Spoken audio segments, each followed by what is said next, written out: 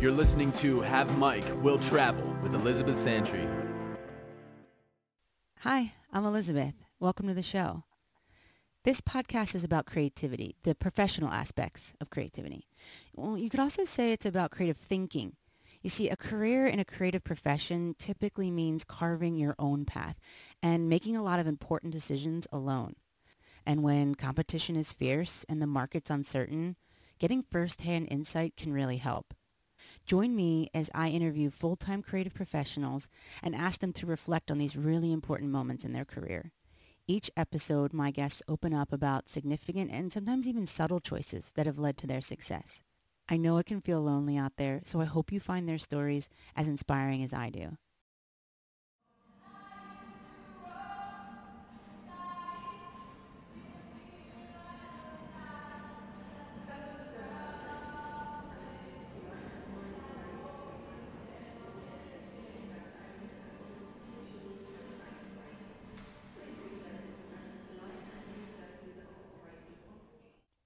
So I'm wrapping up my UK tour, and I'm traveling underground in the tube. There's a busker in the background, and I'm switching trains to go to East London. I'm headed to the home of Marcus Vernehead. He's the co-founder of Punderson's Gardens. It's a film production company.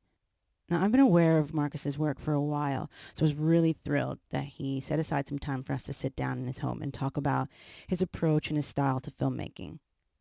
See, he was the kind of kid who was really serious about his art and professionalism and making his mark at an age where most kids are just still trying to figure out what it is they like.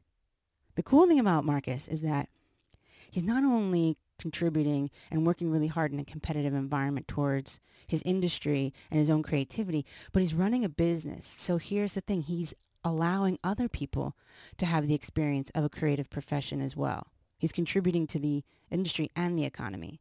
It was a real delight to have him. I knew he was going to be a thoughtful guest, and he gave really sensitive and rich answers. So it was easy for me to have a chat with him. But the really great part was how helpful it is for the audience to be let in. He was really open to talking about his process. I hope you enjoy this episode. Okay, Marcus, thanks so much for having me. I really appreciate Thank you for asking me to be part of it. Yeah, I appreciate your hospitality. So I did want to ask a little bit about where all the creativity or your exposure to school and basically your story. Where did you go to school? I went to school in a place called Tumba, which is a suburb of Stockholm in Sweden. Pre-college, mixed high school, so you actually leave when you're 18. And I was fortunate enough to be able to, at that point, study photography and TV and radio and printmaking, or sort of graphics, it should be. That's sort of where I started doing work, really. But I come from a family where my father was a copywriter, my mother was an art director, sort of layout person. They ran a small advertising agency. So when I was a kid, I used to spend a lot of time in their agency, just playing around with what was then Letraset and sort of type that you had to rub down on a piece of paper and make collages, etc. So that's really where I started doing these things, which probably led me to know I could, 14 years of age, go into something that was a creative industry, because I was aware of it. Because it's reiterated in the home. You know that this isn't. You know that it's possible. You know that it's real and it's there. I think that's fantastic. Yeah, you can make money out of it. I mean, my dad used to be in music in the 70s, and I grew up in a home where we were. Both me and my sister were exposed to people who made money out of being creative. I was fortunate in that sense. I was very interested in photography and thought that would result in becoming a photographer for National Geographic, because I wanted to travel the world and things like that as a kid. And then you sort of, you work your way through it, you work your way towards something. And the school was very helpful. It was, also not helpful in the sense of that it was school, and the one thing I tried to do constantly was not follow any of the rules and not dealing with what we were supposed to do, because we were told to live to very low standards, and I constantly felt that we can do better than this, etc. Now, is she an indecisive cat? Yes. Okay, so that's fair. We'll just let the audience know we're dealing with a very lovely, precocious feline. Okay, yes. Okay. Who keeps going in another room. Yes. Me and my friend Mariano, who was my best friend at the time, we spent all our time in school copying other people's work to work out how it was done. Oh. So we were looking at photography, looking at filmmaking, sort of with the photography, working out where did the light go, how, where did this pose come from, etc. We obviously were fascinated by fashion at the time, and we sort of dedicated our whole schooling to only ever try and reproduce other things and get as close as possible to try and find some kind of structure for how was this done. And, you know, obviously by the choice of it trying to find a voice, but not living under the illusion that we had some creative genius and a voice already. That was my schooling years very much. Yeah, I think dissection is, I think, a very normal, typical thing. I mean, you hear of like engineers and they break apart their family television or their, you know, telephone to understand how it works. So I think deconstruction is a very normal process. So that's what you guys were doing, looking at the light sources and trying to find how the photos were created. That's really cool. Yeah. And you said something about rudimentary, so would you say like apples? Were you exposed to digital work at that point? Yeah, I mean, I had the great fortune of going to school in, I come from the suburbs of Stockholm, from a middle-class area of the suburbs, but I went to school in what would be classified as a poor area, even though people don't believe there are those in Sweden.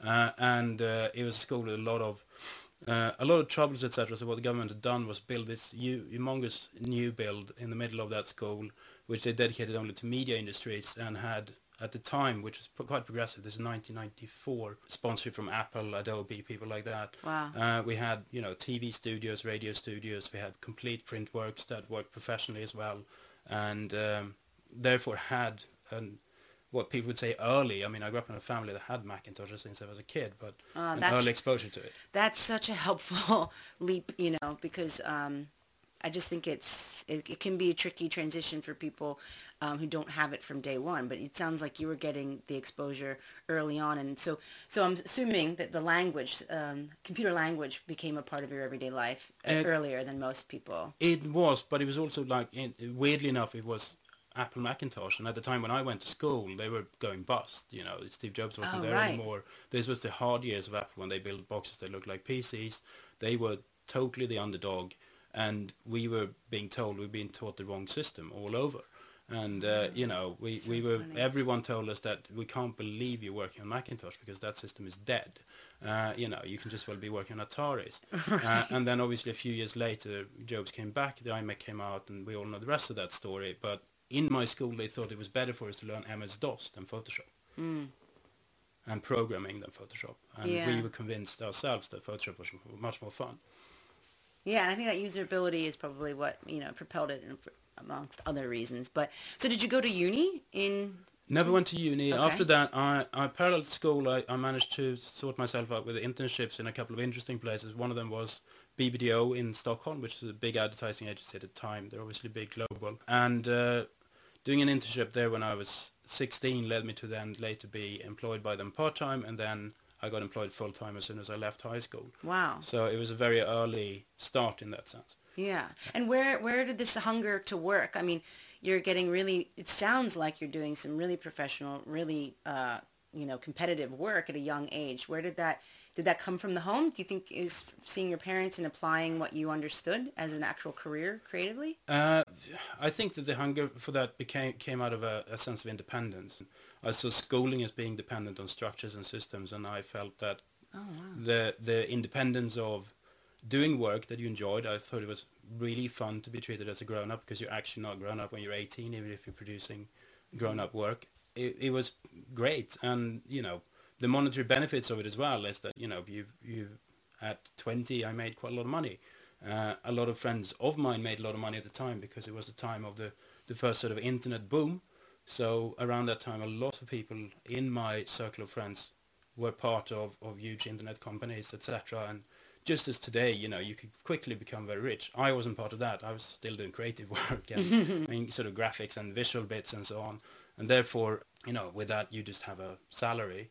But I was working at a very early age. But also I was working in quite commercial aspect of it, because I was in advertising. This is straight line print advertising and TVCs, and kind of already knew it wasn't right. So that's why I started searching for, you know, there must be another way of doing it. You know, there must be another way of what essentially is flogging product, but doing it in a more elegant way. At the time, you know, a lot of things were about humor in TVCs, it was about humor in advertising and so on, and I was more interested in beauty and narrative and stories, etc., rather than one-liners and stuff like that. So I found, in school I was fascinated by a lot of people's work, and you learn from sort of great masters. Just Muller Brockman was one on the graphic side, people like Nick Knight, who was very active in the 90s, but quite soon learned that Nick worked a lot with a guy called Peter Saville.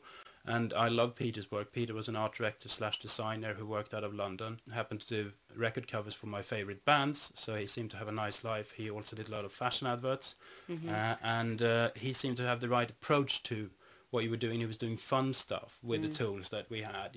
I was doing advertising for insurance companies and cars, and it seemed less fun. It was less fun, it seemed less fun, and therefore I quite early on tried to search out, trying to get to that part of it. Precocious kitty back again. Yeah. So at about 19, I left the agency, or I had left the agency. I was working freelance at different agencies and decided to move to London. And that's where the sort of London location came from. You had pinpointed this as a location that you needed to be in from Sweden? I didn't pinpoint it. I was at the time going out with somebody who was half Japanese, spent a lot of time in Tokyo, spent a lot of time in New York, and I wanted to go to either Tokyo or New York. Tokyo is the language barrier. Working in Japanese is incredibly difficult, and back in the late 90s, going to New York as a Swedish person, as it still is, it's a lot of hassle, green cards, and quite a lot of money to do. European Union existed, and London was halfway. You can move here very easily from Sweden, and we decided to uproot and move to London. Okay. No, I like an honest answer. Do you know what I mean? It was just, it's poetic in the end, but at the time it was just, you were just making do with what you could be accessible to. Yeah, it's not that London is such a practicality, but it was, the furthest I could get out of Stockholm and get towards New York or Tokyo or anything else, and also get to work elsewhere. And I had before moving been in touch with Peter. I had the benefit of moving here with a couple of friends who moved at the same time in the same industry, and my girlfriend. So when I got here, I started working with Peter pretty much straight away, and did freelance work for a couple of agencies and kept that side for money, but then ended up working with Peter for about 4.5, almost 5 years. And when did London feel like home, or does it at all? Yeah, London feels at home for me now. I feel much more like a Londoner than a Swedish person. I find it trickier to be in Stockholm nowadays because I have weird quirks and ways of being that isn't Swedish anymore. London's felt at home in different aspects through the 15 years I've been here. After about 2-3 years, you realize you're probably not going to move. It's still not a comfortable place, but I was then very much dogmatically working with Peter only, working very, at very high level campaigns, etc. at a young age. So I was very usurped in it, and therefore didn't very much treat London as home. London was a place where I was based in and just worked out of, and then I worked 5 to 7 days a week, and we worked very unorthodox hours, and we worked all the time, or we were hanging out all the time. We worked some hours. Then London felt alien for quite a while, and then London felt at home again, and now London is entirely at home, together with sort of pockets in the world that I feel very at home in, because you find your own little ways around them. Yeah, and I feel like the mentorship probably helped a bit. I mean, at least you're getting sustenance, you're getting information, you're getting fulfilled professionally. You have this relationship. What did that mentorship mean to you? I mean, working with Peter was slightly unorthodox. The first time I met Peter, I met him as he legendary always meets everyone in his morning robe at 4 o'clock in the afternoon. Peter, to be honest, had a couple of people working for him off-site in a place called Show Studio, which he'd started with his friend Nick. And I spent most of my days going over from East London, where I live, to Peter's place, hang out with Peter, then getting in the car, and then slowly making our way through London to get to the studio to start working about 5, 6 in the afternoon. And then going for dinner at about midnight to then go back and work from 1, 2 in the morning till about 3, 4. And then he dropped me off at my house, and then that sort of repeated. He had a very sort of social mentorship in that I learned to see London a lot through Peter's eyes. Cool. I learned very early on that Selfridges was the only place in London that sells Gauloise. So therefore you have to go to Selfridges to buy cigarettes. And I spent all my first years of London eating more or less dinner at the Groucho Club, which was one of the few places at the time that served dinner after midnight. And therefore had an orthodox upbringing in London, also meeting a lot of Peter's friends, also meeting people through Peter and in these places, which are actually the creative hubs of London. So, I remember one of the first people I met when I just got here was Kerith Wynn Evans, who was just amazing and a fantastic character. And these people were in the vicinity, and I sort of felt, wow, you're actually working amongst great people. People are doing really, really fantastic work. And that mentorship came very much through Peter, in that he always introduced me as his equal, and also showed me that world of London, which I think is quite difficult to get into if you're in uni. But in uni you get the other benefit of that all your peers and the people you work with are going to be people your own age. I got to know a lot of people in their 40s and in their 50s when I was 20. They are the people I end up working with a lot, but I hardly know anyone my own age. You think that makes you an old soul? I don't know, I'm sort of in between. So I wanted to know when you... Now, it might be a great segue for you to tell about your transition, your professional and career transition, but I did want to know about identifying, when you identified as... You can go back as early as started identifying as an art director, an artist, whatever the word you want to use, but if you can tell the tale where it ends in directing, like where it started and then where it is now. It started as a kid with being obsessed by, fascinated with photography, etc. And then that led on to, finding what you can do with the means you have. I ended up doing a lot of graphics, and then art direction came naturally because it's a mixture. It's a marriage of photography and graphics, and you're working on your own, not always in the field. And I was always fascinated and in love with film. I spent every day between 15 and 25 watching a film a day, which I catalogued in books, and slavishly did so. You couldn't always do one a day, so maybe you had to catch up on 7 on the weekend and stuff. But I tended to do that, and knew I wanted to make film. But if you want to make film and you come from the country which produced Bergman, and you look at these things and you're 16 and you look at it and you go, there's no way I can pull off that. There's no way you've got this emotional range, qualities, the stories, there's nothing there. So wait until you've got something to say, or at least you found something to say. Other people, you can make other people's stories, and you have to train your eye to find those. The sort of trajectory to become a director happened very gradually, and I when I left Peter, that was my aim, was to work mostly as a director. But obviously the way you do it, this is early 2000s. You buy a video camera. At the time you could edit on the computer, but Final Cut was completely new. These things were a lot less available than they are today. So when I left Peter, wanted to make films, and had a lot of friends in the art world, and ended up helping them out with films, ended up helping out a lot of fashion people, which was a lot of people I knew from my background at Show Studio, doing motion image, fashion, etc., which always done with no money, no budget, and it was done for pure aesthetic reasons and experimental, etc. And to survive, I worked for an art magazine called Freeze, which then gave me a lot of contacts in the art world, that when later on me and my friend Jeremy set up our studio, was sort of the first clients we had. We ended up producing a lot of artists' work because we could work with cameras, and some artists want to make a film but they couldn't put together a production and stuff. So that's the sort of origins from that, where that came from. And through the company I've been able to develop the direction that I do.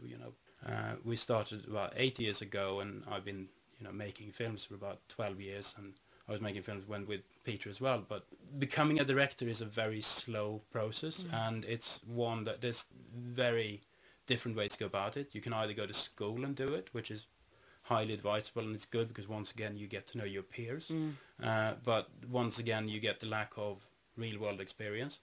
And actually a lot of direction and a lot of filmmaking is problem solving. It's not just about knowing how to put the tools together and so on.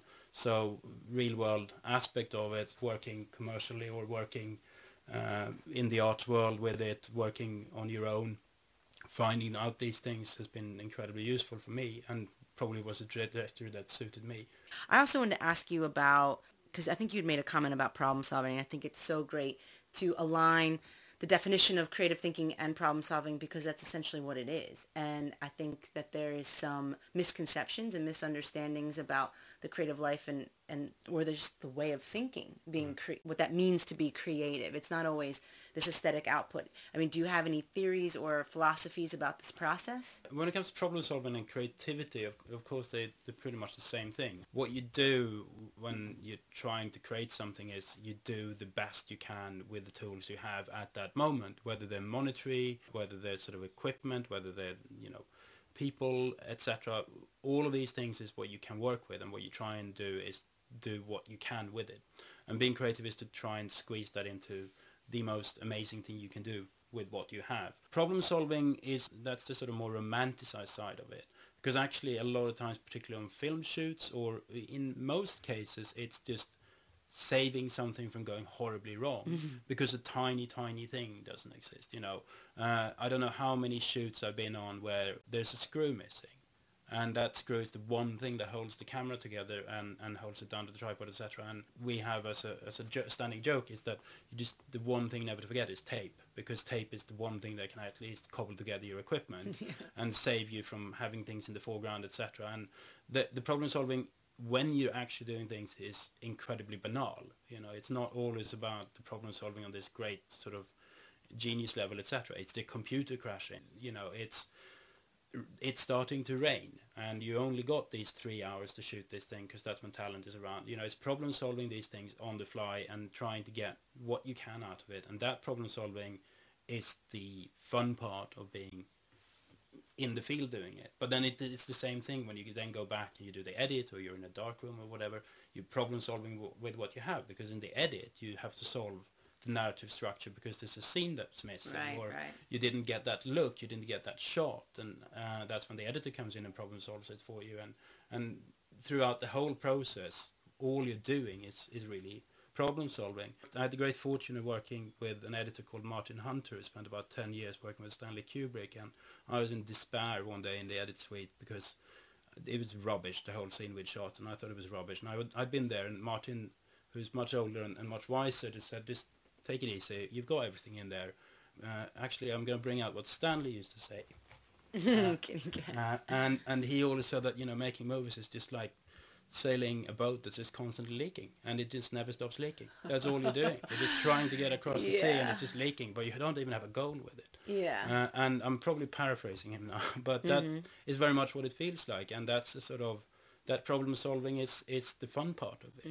It never really goes right. But you mentioned when you were initially describing the in the field problem solving, and you said, like you're sort of suggesting that you're not curing cancer by any means, and these are not huge problems. But it's so funny that if in the wrong mindset, you can sabotage yourself and actually create, and what's the expression, a mountain out of a molehill. Of course. And so if you don't have that clarity of mind that this isn't the end of the world kind of thing, you can just completely go. I think as a director and in any in general creative sort of work, you have to be aware of that you are probably one of your biggest enemies, because if you're too set on driving through the idea you have in your head, you quite often miss what it is that you've got in front of you, and that is what what you should be looking for constantly, and that is what you're doing when you're in the field. But try and achieve, you set up this goal, you try and get as close to the goal as possible, but not seeing that this other route is better than the goal is incredibly dangerous. And that's when you, as you say,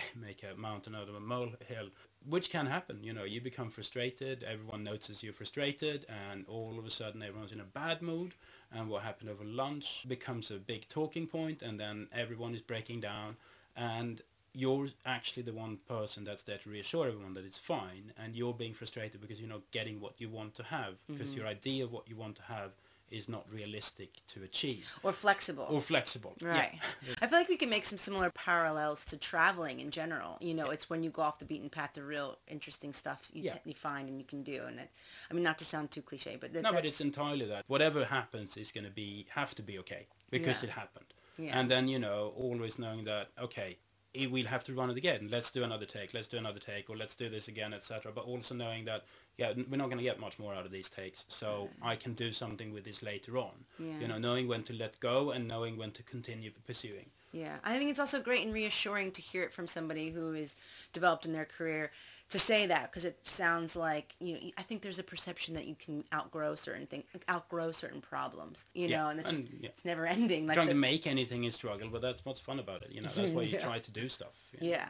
You had mentioned this work about outside artists, and I'd love to hear more about this. Yeah, we were talking. You were talking earlier on about creativity and different versions of creativity, and what I brought up and why I brought up outside artists. Obviously, because a few of the films I've done can be considered to be about outside artists. We have Horst Ademeit. He spent about 15 years of his lifetime taking Polaroids of everything in his surroundings, which are an amazing archive and an amazing collection of pictures, but never as a photographer, because he was doing, in his mind, a scientific study about cold rays. I made a film about a Danish vagabond who spent 6-7 years in the US on the road just taking pictures of his best friends on a half-format camera, giving blood for the film and just bouncing around. He never really knew why he took the pictures, and then created one of the greatest archives of poverty in America in the 60s and 70s, on par with Robert Frank's American, sometimes in my opinion better. But he never thought of being a photographer. One of my last films is about a guy who wanted to be an artist, is an artist, and has worked in his practice all his life, but has never had any recognition from any of the structures that support us as creative people or artists or something similar. And I think sometimes, because we today are living in such a commercially driven world where we all think we're going to go to school to become creative, or we're going to be creative because we can work in film, we can work in fashion, we can work in advertising, so we can make money, and that's, it's a profession. And that's where the creativity is latched on to, where it's actually a lot of people live with this misguided creativity, which I think is really interesting. I live entirely within the structures of how we create things. My last film, which is about Bob Parks, who is this artist who never had recognition, was funded by the BBC. I work entirely with the structures and the politics and the means that we have to deal with to achieve what we're doing. Whereas a lot of people out there don't do that, but that they're still being creative. And that is still, to me, we shouldn't forget, and we shouldn't associate creativity with monetary aspects. Creativity is just, as you say, it's problem solving, it's about doing stuff. And whether that stuff ever goes anywhere or not doesn't really matter. I mean, obviously it's great when it does and you make money out of it, but if it doesn't go anywhere, it should never stop anyone from keeping doing it. Yeah, I think you're making a great point about purpose, and I think a lot of people, when they're deciding some creative or professional decisions, I think a lot of it, whether people want to admit it or not, is linked to how much purpose will this give me? How much recognition will this give me? Where will I go? Will I be remembered? Will I be seen? Yeah. And I think you're bringing up such a beautiful point about just the worthiness of doing it for its own sake. That if it needs to be done, it needs to be done regardless of the capacity. Or it's your way of dealing with the world. So, you kind of feel lost and lonely, and, Henry Darger, who's spent all his life in house in Chicago, making these amazing murals on thin paper and building really creepy landscapes of dolls and plastic kids, etc. But never to be recognized. But now sells for thousands of, or hundreds of thousands of pounds in the art circuit, and it's sort of become commodified. But in his lifetime, it wasn't ever commodified. I find these characters and this kind of work very interesting, because it's work that isn't driven by a commercial aspect. I run a studio where we produce a lot of work commercially, and that's how we make a living. We do this, but there is a certain, the sole meaning these things have, apart from a creative outlet and having fun, which is the greatest part of doing those things, is you get to go to Morocco, you get to go to LA, you get to hang out with your friends and do fun stuff, is that they're just there to constantly push product. Even if it's a nice introspective film about an architect, it's been commissioned, so it's there to push product to a certain degree. And these things that exist without the commercial boundaries of that, I find is very interesting. So yeah, it's a double-edged sword, being interested in outside art and being interested in that kind of creativity, because if you highlight it, then you kind of ruin it as you go along. True. I just think it's our nature as humans to want to express and showcase these stories, of value. And I think, in my nature and the way I've always worked is that I just want, if I see something amazing, I'll tell people about it. I go go have a look at this, it's not just outside art, it's this great film, First thing I have to do is tell people, and it's like, this is fantastic, these things are great, and I keep doing so, and people find it tedious sometimes, because it's like, yeah, but can you stop talking about just films or books or whatever? But the reason you talk about it is that you think it's so nice and so exciting, and you want to jump up and down and tell people, just look at this. This is great. This is fantastic. That's very much what, a lot of my work is driven by, the eager will to say, isn't this fantastic? Isn't this amazing? Why have you not seen this? Well, it seems pretty like a pure place. It's a fun place to be. Yeah. It's good if you're curious. It helps with that you're curious, you find things, and then you try and convince people about their greatness. Yeah.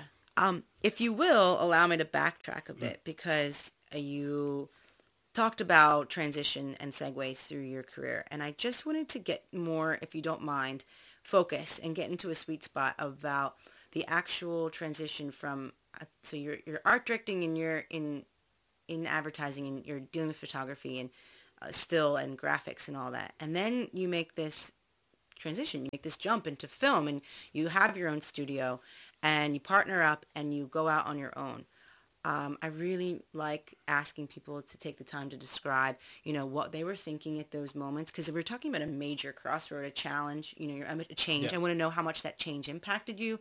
I also want to know, the emotional content you're going through at that time, and just what it felt like, if you can bring yourself back. Yeah. I mean, if I bring myself back, I was about 24, 25 when I realized I should be doing what I was doing because it didn't make me happy. I identified it as if I did what I really believe in, which is working with stuff that is about emotions. When if I did films, which is to me about emotions, that's what the sort of core of films are to me. If I was doing that, probably I'd be happier. That was the main reasoning. It was a theory, has proven to be quite correct, but not entirely correct. But of course, that was what led me to take that leap. I also felt that at that point, as I said earlier on, by 14, I didn't feel like I had any stories to tell, or I could tell stories in film. But I always toyed with the idea at 24 to 26 when I did this change.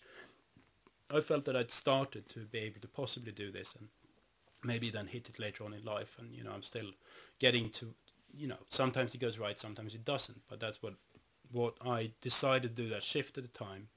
I know that I very pragmatically decided to go away from having monthly income and having a relatively stable financial situation, even if it was unstable at times. But I knew that I was going to throw myself back into what would then be poverty for at least 4 to 6 years, because if you do what you believe in, but you haven't got a monetary aspect of it, you have no... you haven't got any structures for making it into something that you make money out of, and you have no idea really of, I had no idea how you make money out of films, Right. I mean, you have all the creative skills, but you might not at the time have known how directly they correlated. And so you feel like you're going into the unknown. Yeah, so you kind of go into the unknown, and what I did then was sort of deliberately, only try and make films, and for quite a while, for a couple of years, and in those 2 years of like being in a sort of non-zone, I met the business partner and colleague I have, Jeremy, who was then in uni. He and I did some small film work together for friends, etc. And as he left uni, I'd just come out of a very long relationship and had to move out of my flat because I couldn't afford it. And we decided to get a studio. You talked about earlier on, you asked me about sort of emotions you have at that point. I was convinced at some point I will do it. I will do a good film, etc. So that was my conviction. But I also knew that it would cost you in the sense of, you're leaving one career behind to restart it to something else, even if they're very, very similar. But you have to reset people's mind about what you do. You have to sort of rebrand almost, you have to rebrand what you're doing and so on. And for many years, it was like something where I had to constantly try and explain to people that I'm working on this film now, and they were like, okay, so what company and so on. People didn't really understand that you'd made that change. And but did part of you actually embrace some of the challenges and the negative, not the negativity? Did you embrace the difficulty? Because it sounded like you were almost sort of keen to take on some life challenges, to have more life experience to talk about and to share in your filmmaking. I mean, I think there was it wasn't an informed decision, but it was a place where I felt like, okay, now been in this long relationship that had gone to pieces. I'd also gone up and down career-wise. I'd had nominal, but to a certain degree, great success working with amazing people like Alexander McQueen, Stella McCartney, Nick and Peter, working with Wolfgang Tillmans, people like that. They were amazing. And I decided to sort of leave that to restart and start making films that nobody really cared about. There's a sort of, as you say, there is the double-edged emotional thing of that you're almost living through emotionally what you're trying to process in your work. Your life obviously always informs your work, and these things are, when you're making fiction particularly, I think for me, it's always quite important to stay quite close to what you know. With my fiction films, I want to try and stay within the boundaries that I emotionally understand and can deliver. And when I make documentaries, I'm very happy to go elsewhere. I can go to the Arctic, or I can go to, other mindsets and so on, because then it's clearly so I'm there as a documentary maker. I'm curious about something else. Right. When I'm making a fiction film, I'm making a film about something that I should know something about, that you should feel something about. And obviously at that point, that's where You felt they ready? inform. Yeah, you felt like, you can do it. Yeah. It might take 10, 15 years, and but you can do it. And then it's the very, very real world aspects of that. You also have to make a living. So me and Jeremy set up a studio without knowing how to do that, but also realized that we could work for clients. We were fairly good at what we did. Jeremy's a great DOP, one of the most amazing cameramen in the UK today.